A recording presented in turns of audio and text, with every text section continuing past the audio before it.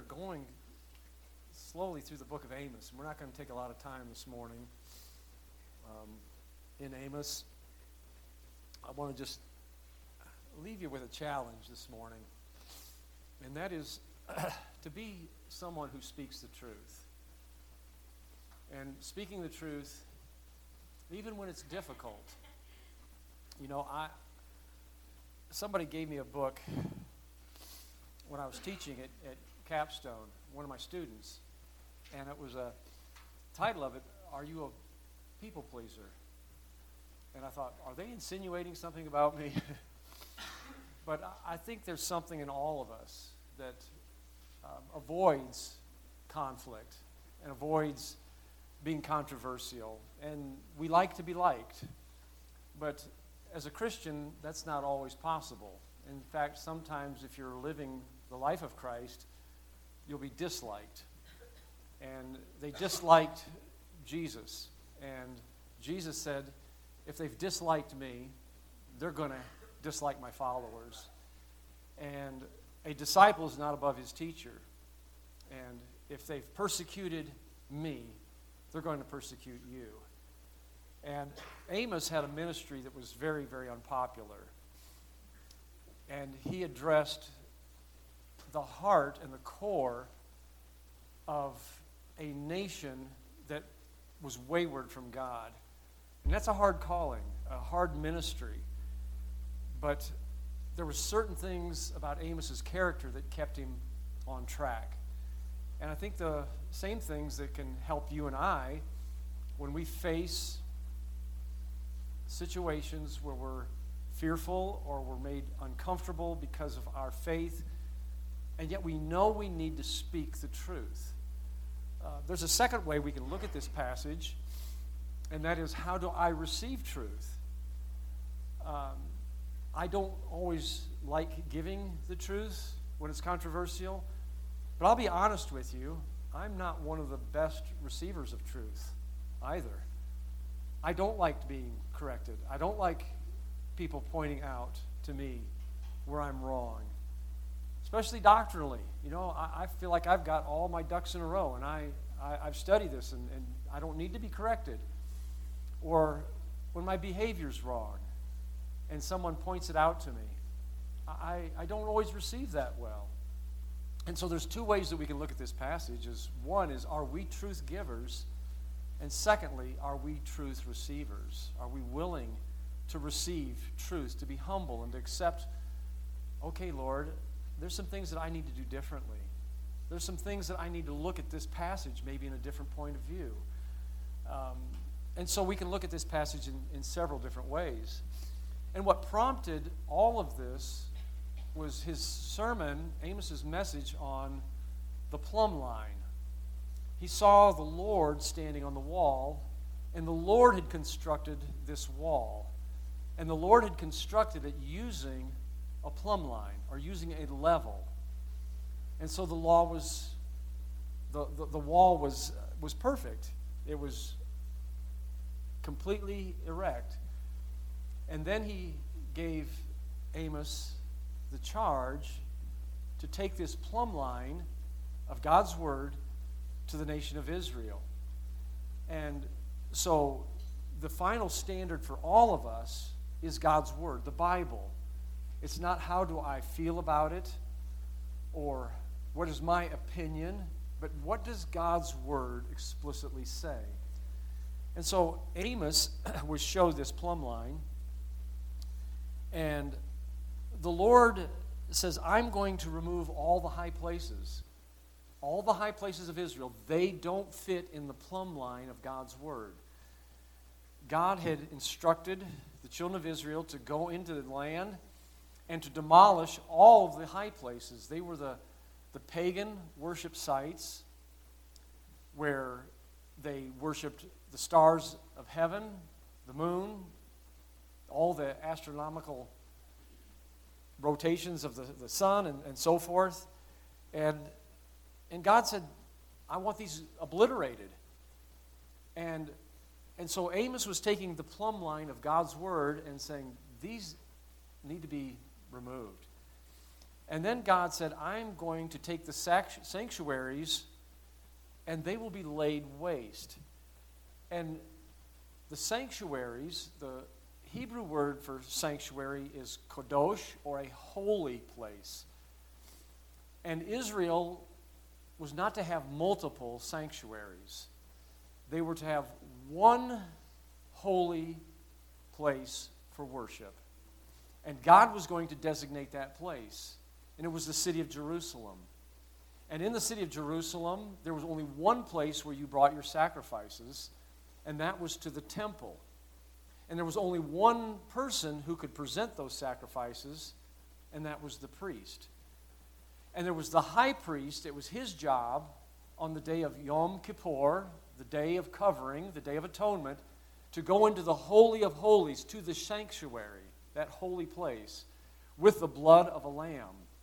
And God, that was his plumb line. That was the measuring line for holiness and for true worship.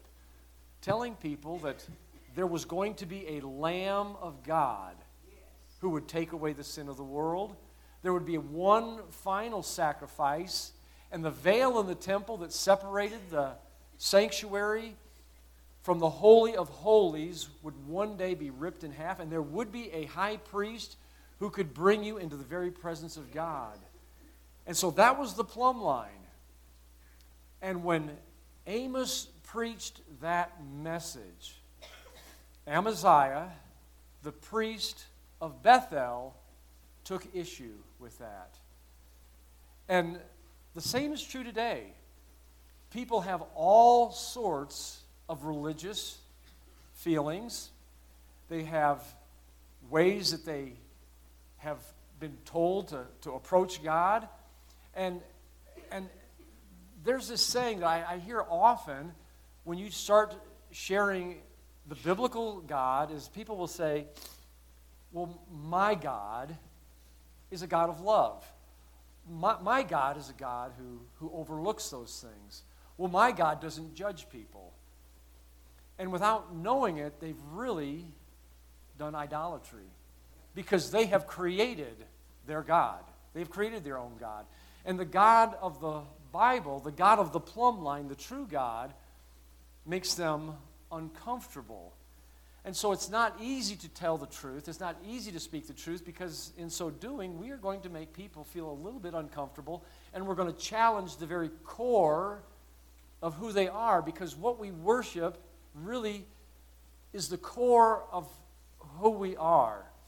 And so when Amaziah hears this message, he is the priest of Bethel. And so he takes it very, very personal.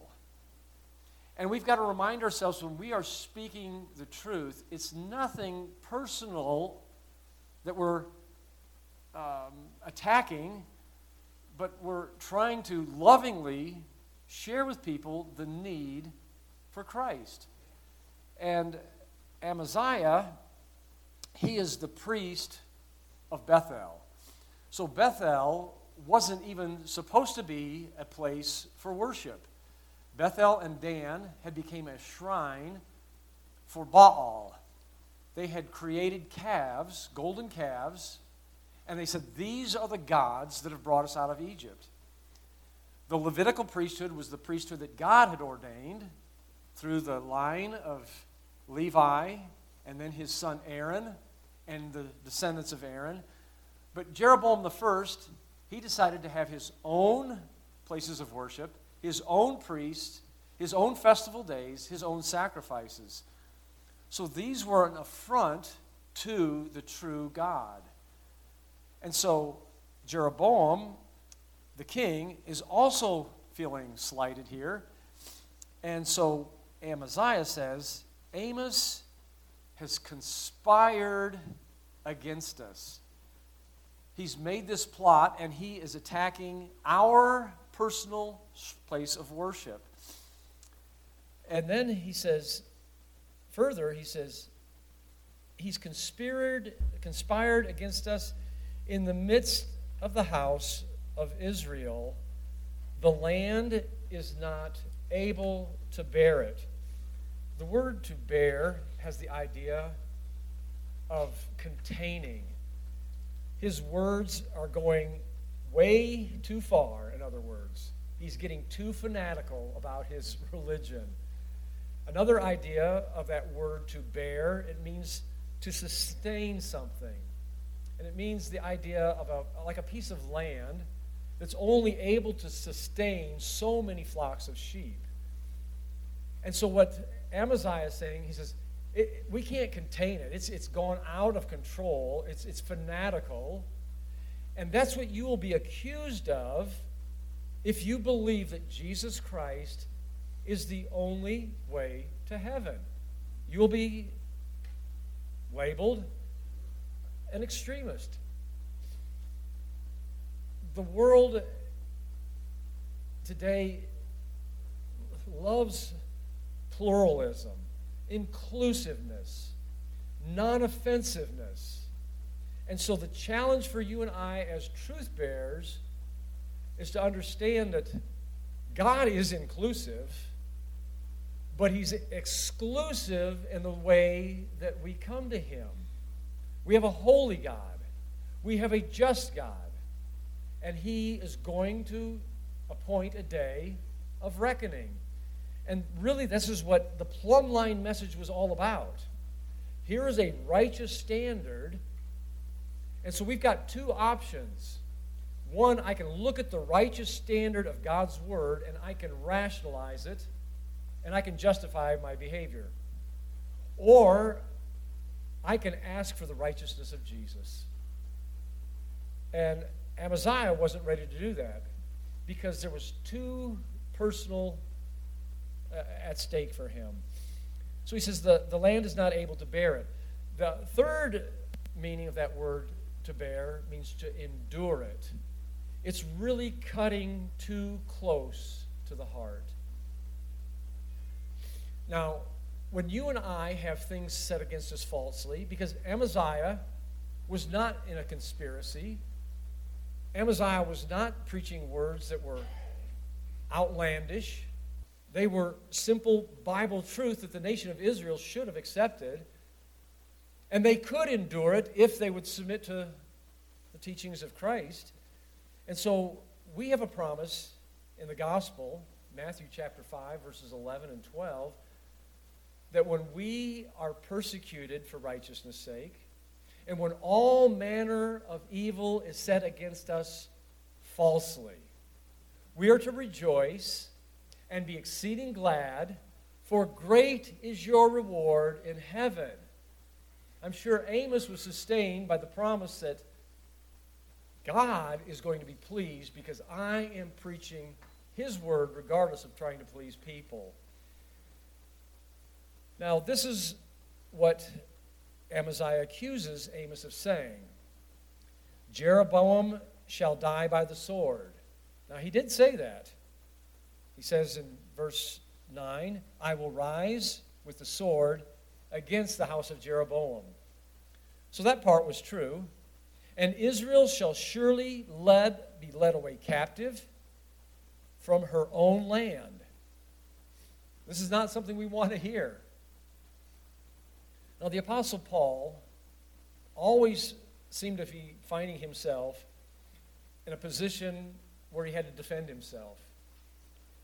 And one of the churches that knew him better than any other church was the church of Galatia. And when he was there, they understood the gospel clearly, that Jesus Christ died for your sin. Jesus Christ rose again to give you victory over sin. And that by believing in him and believing in him alone is salvation. Don't you add anything to that. Faith is so powerful that faith has the power to change your life. When you have faith in Jesus, a miracle takes place, a literal miracle. You are born from above. You are regenerated by the Holy Spirit. You don't need a set of laws. You don't need a set of religion, traditions, ceremonies. And right after he left that church, a group came from the mother church in Jerusalem who were from James, And they got up there and they said, no, that's not the gospel. The gospel is Jesus plus all these other things. And Paul was willing to speak the truth. And the reason he was willing to speak the truth is because without the truth, everything is lost. The truth of the gospel is so vital. And so he wrote them, and one of the verses that convicts me more than any other verse perhaps in the New Testament is Galatians 1:10. Do I seek to persuade men or God? The word persuade, the Greek word is pytho, and it means to conciliate or to win over to your favor. And Paul's only motive was to seek the approval of God. He says, or do I try to please man? I'm not trying to win the favor of man. I'm only trying to please God. For if I please men, I am no longer the bondservant of Jesus Christ. Later on in that same letter, in Galatians chapter 4 and verse 18, Paul said, have I become your enemy because I'm telling you the truth? I was meditating on the things that people have said to me this week that I took offense to. But later on, I realized that they were telling me the truth. They were not my enemy. They were actually my best friend.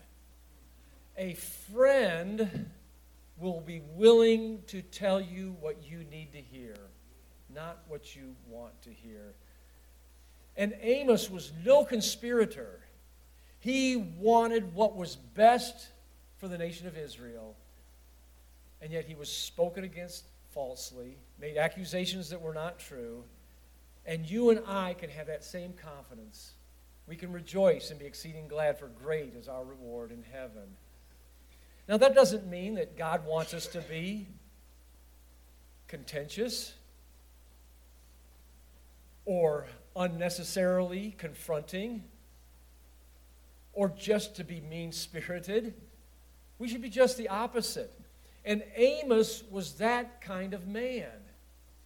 And how do we know that? We know that from chapter 7, the first few verses, where God showed Amos locusts that were going to destroy his people. And the locusts were going to come after the king's mowing. In other words, it was going to obliterate all the people of the land. And what did Amos do? Amos didn't say, Lord, get them. Just annihilate them. Wipe them out. They've got their calf worship.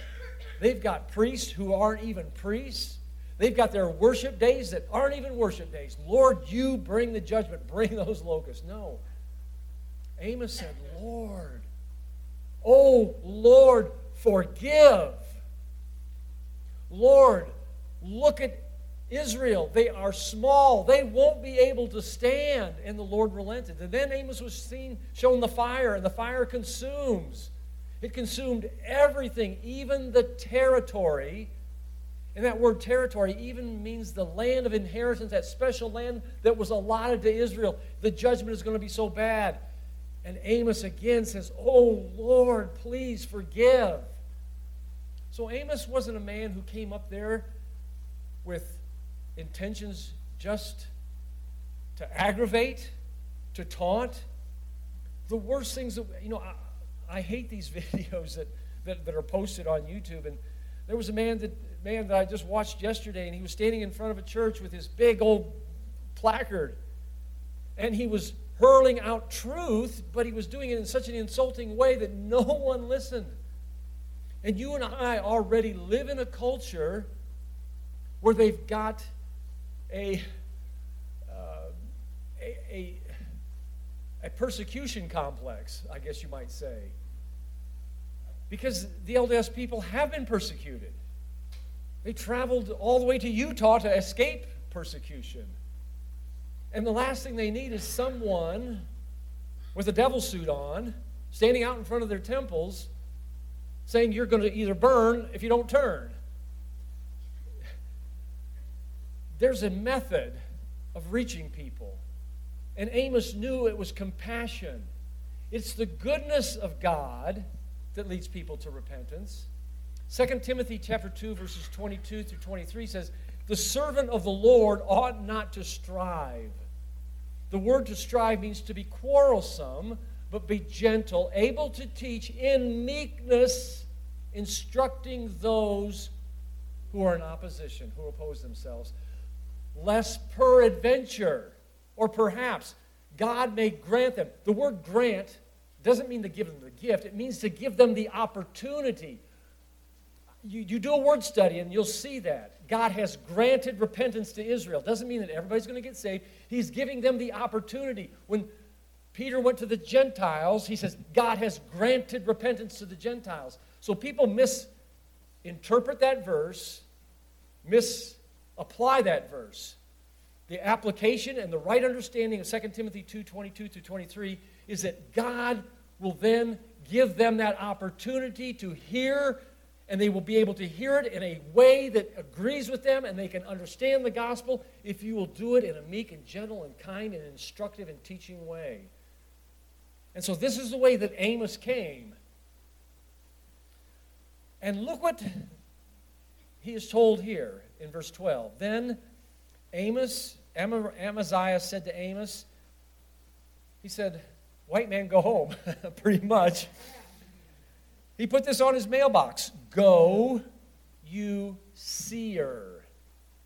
Now that was a term for a prophet, but it was used many, many generations earlier, a seer, one who saw visions. By this time, knowing this culturally, by 740 BC, the word seer had become out of vogue. It wasn't used anymore. And so it was an archaic word used in this passage as a slander. Oh, you guy who's a visionary. You idealist. You think everybody should fit along with your plumb line, the Word of God. Go home, you seer. Flee to the land of Judah. And then what does he says? He says, eat your bread there and prophesy there. The word eat your bread implies that Amos was nothing but one of these preachers who made a living and a livelihood out of proclaiming messages. A prosperity teacher. You go home and you get your wealth, you get your income, you go back home and you find and you eat your bread there. Amos could care less about who buttered his bread because he knew it was the Lord. He knew that the Lord was his provider. So his motives were misunderstood. He was told to go home. And then he was told again, never again prophesy at Bethel. Now, why was that so? For it is the king's sanctuary. You don't belong here. We've got our methods and we've got our way of doing things here. It is his royal residence. Now, how do we stand when we feel opposed and we feel like, well, maybe I shouldn't preach the gospel to that person. Maybe I shouldn't share my faith with that neighbor. What is it that kept Amos going that will keep you and I going? Verse 14, Amos answered and said to Amaziah, I was no prophet, nor was I the son of a prophet. Again, if we go back in the culture of Israel, the sons of the prophet, they were a group of men that lived together and they studied together and they began with the ministry of Elijah. And they had the sons of the prophets. And the ministry under Elijah and Elisha became so prominent that they had to build bigger buildings, divinity schools, Bible schools, for these men who were being trained as the sons of the prophets. And Amos's response was, I was no prophet. I wasn't the son of a prophet. In other words, I don't have all of the credentials. I don't have all the academic accolades. And those things aren't important. Who did Jesus go out and pick to transform the world? He picked fishermen. He picked tax collectors. He picked Roman zealots Jewish zealots who wanted to throw over the Roman Empire. They were a hodgepodge group. It's not our credentials. It's not having the right academic know-how. None of that. When you and I are sharing the truth, it is the power of God unto salvation to everyone who believes. And so we don't need to be fearful. I was no prophet. I was not the sons of a prophet. I was a commoner. I was a sheep breeder and a tender of sycamore fruit. And here's the beauty. God takes normal, average, run-of-the-mill folks, and He empowers us with the Word of God, not with the logic or the preaching of man's wisdom, Paul says in 1 Corinthians chapter 2. Because then their faith stands in the power and the wisdom of man. But he says, I preached nothing among you except Jesus Christ and Him crucified, so that your faith doesn't rest in my preaching ability or my background, my education, but your new life is because of the power of the cross. That is where people need to come to. They need to come to Jesus. Not somebody with a title, not someone with a megachurch. Not with somebody with a megaphone either. Then the Lord took me as I followed the flock, and the Lord said to me, notice twice the Lord. The Lord said, go prophesy to my people Israel. Now therefore hear the word of the Lord. And you say, do not prophesy against Israel. Let me just kind of summarize what we've gone through this morning so far. Number one, truth is not always welcome. Be ready for that. Everyone has some sort of religious system that they hold to. Amaziah was no different. Amos, however, was compassionate, but he still used the plumb line of God's word as his perfect ruler. Truth is more important than popularity. Truth can be controversial. Truth challenges a person's interests, his investments, and his very identity. Realize that. And also realize that it takes time for truth to settle in to your listeners' ears. The kingdom of heaven is like a man who throws seed on the ground and the next day he comes back and harvests. No, that's not what it says, is it? First the blade, then the ear of grain, then the full harvest, and then he puts forth the sickle, because that's the way the kingdom of heaven takes on a change. You think about your own life. When somebody confronts you with truth that you have never believed or never heard before, it takes a while for it to settle in, doesn't it? It takes a while for you to go back and look at your own arguments and to see if they can be substantiated. So truth challenges us of our very identity. Truth can be hard to absorb. That's exactly what Amaziah said. We can't endure it. So it is slow to absorb. Truth is not restricted to an education, a geographical location. We won't be popular, but that's not what's important. Make it your goal to please God and to fear Him only. Convictions must be guided by truth. Amos's convictions, they were guided by the truth of God. Convictions are not based on personal preferences or opinions. Amos didn't give his opinion. He had a plumb line, God's Word. Amos had a conviction when he was told to go and flee. Amos had a conviction when he gets down to verse 16. Now therefore hear the word of the Lord. No formal education or training or personal biases are needed. Convictions are based on God's Word and His calling on your life. God's Word gives us backbone.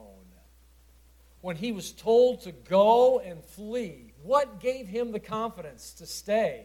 What gave him the confidence to preach? It was the Bible. It was God's Word that gave him the strength that he needed to stay there in Northern Kingdom to preach.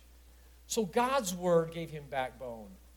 The word Yahweh or the word Lord is used twice in verse 15. The Lord took me. The Lord said to me. God's Word is not subjective. It never changes. A changed life is the evidence of real conviction. You look at his life. He wasn't a picker of sycamore fruit any longer, was he? He wasn't a sheep herder any longer. His life had changed because he had deep settled convictions. The same should be true for you and I. We should be able to look at our life and say, I'm not the same person that I used to be. My life is now different because I have settled convictions. Truth needs to be unleashed. And it was kind of ugly here, what he had to say. But to not say it, one, he would have been a hypocrite. It would have been unloving. And he would have been accountable for what he didn't say. So verse 17 is kind of unpleasant, very unpleasant as a matter of fact. Therefore, thus says the Lord, your wife shall be a harlot in the city. Your sons and your daughters shall fall by the sword. Your land shall be divided by a surveyor's line. You shall die in a defiled land, and Israel shall be led away captive from its own land. I think this is Israel's last chance. Chapter 7, he prays. He's seen 2 visions. In 2 of those visions, God relented. The 3rd vision of the plumb line. This is it. It's judgment time. Only by warning is there any possibility whatsoever for people to come to Christ. By only sharing the truth will they ever see themselves as sinners in need of a Savior. Nothing that is profitable or needful, Paul said, would I hold back. When he called the Ephesian elders together, he'd started a church there. He wanted to see the pastoral staff, the eldership, one last time. And this is what he said.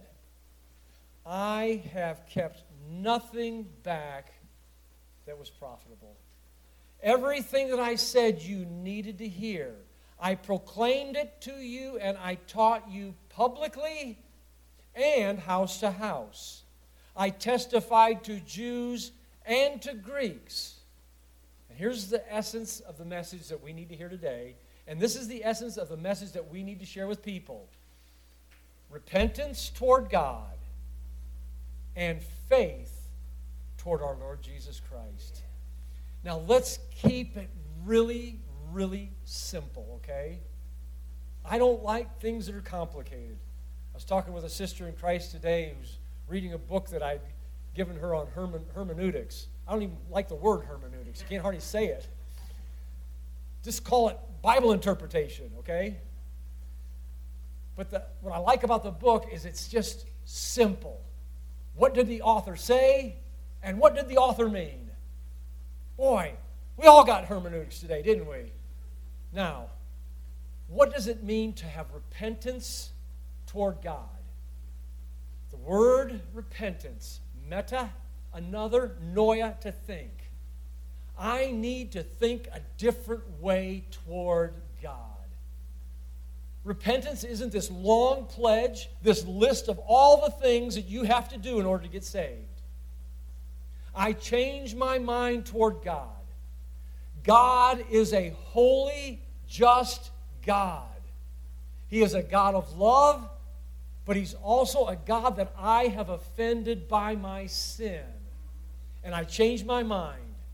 I don't see myself as a person who can outdo my good works that will somehow offset my bad works. I changed my mind about that and said, you know what, God, I don't have any good works.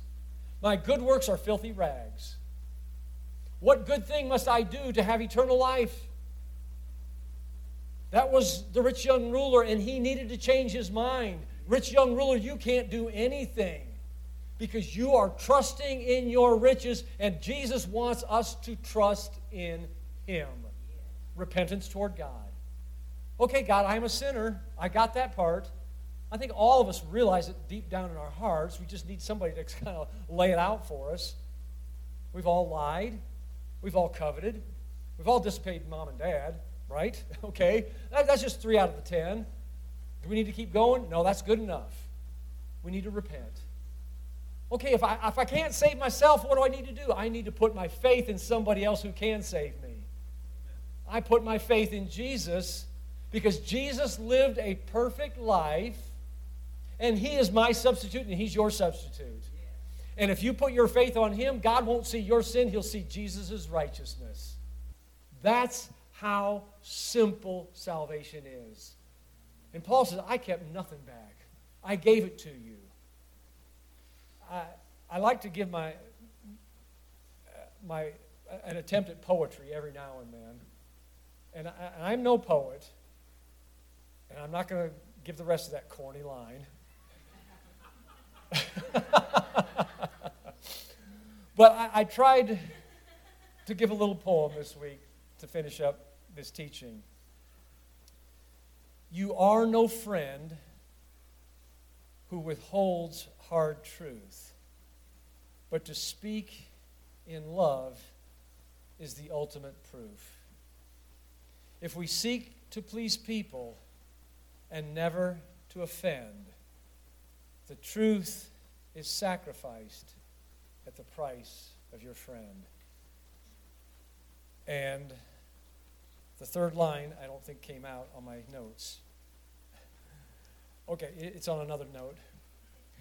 I'd rather be told my choices are wrong than to walk the broad path and follow the throng.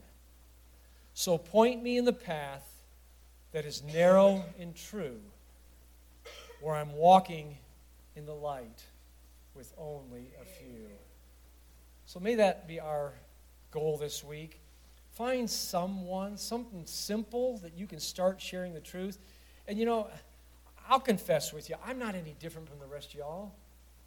I have trouble giving the gospel out to people. You know, Rick will tell you the same thing. People say, oh, Rick, it's easy for you. And Rick will say, no. You know, Brother Ron, I know you go down on 25th Street and you hand stuff people.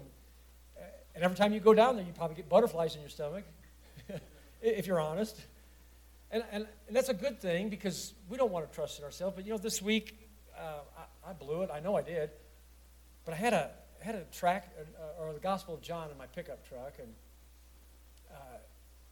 and I saw this person walking down the road, just going for a walk. And I thought, what a perfect opportunity.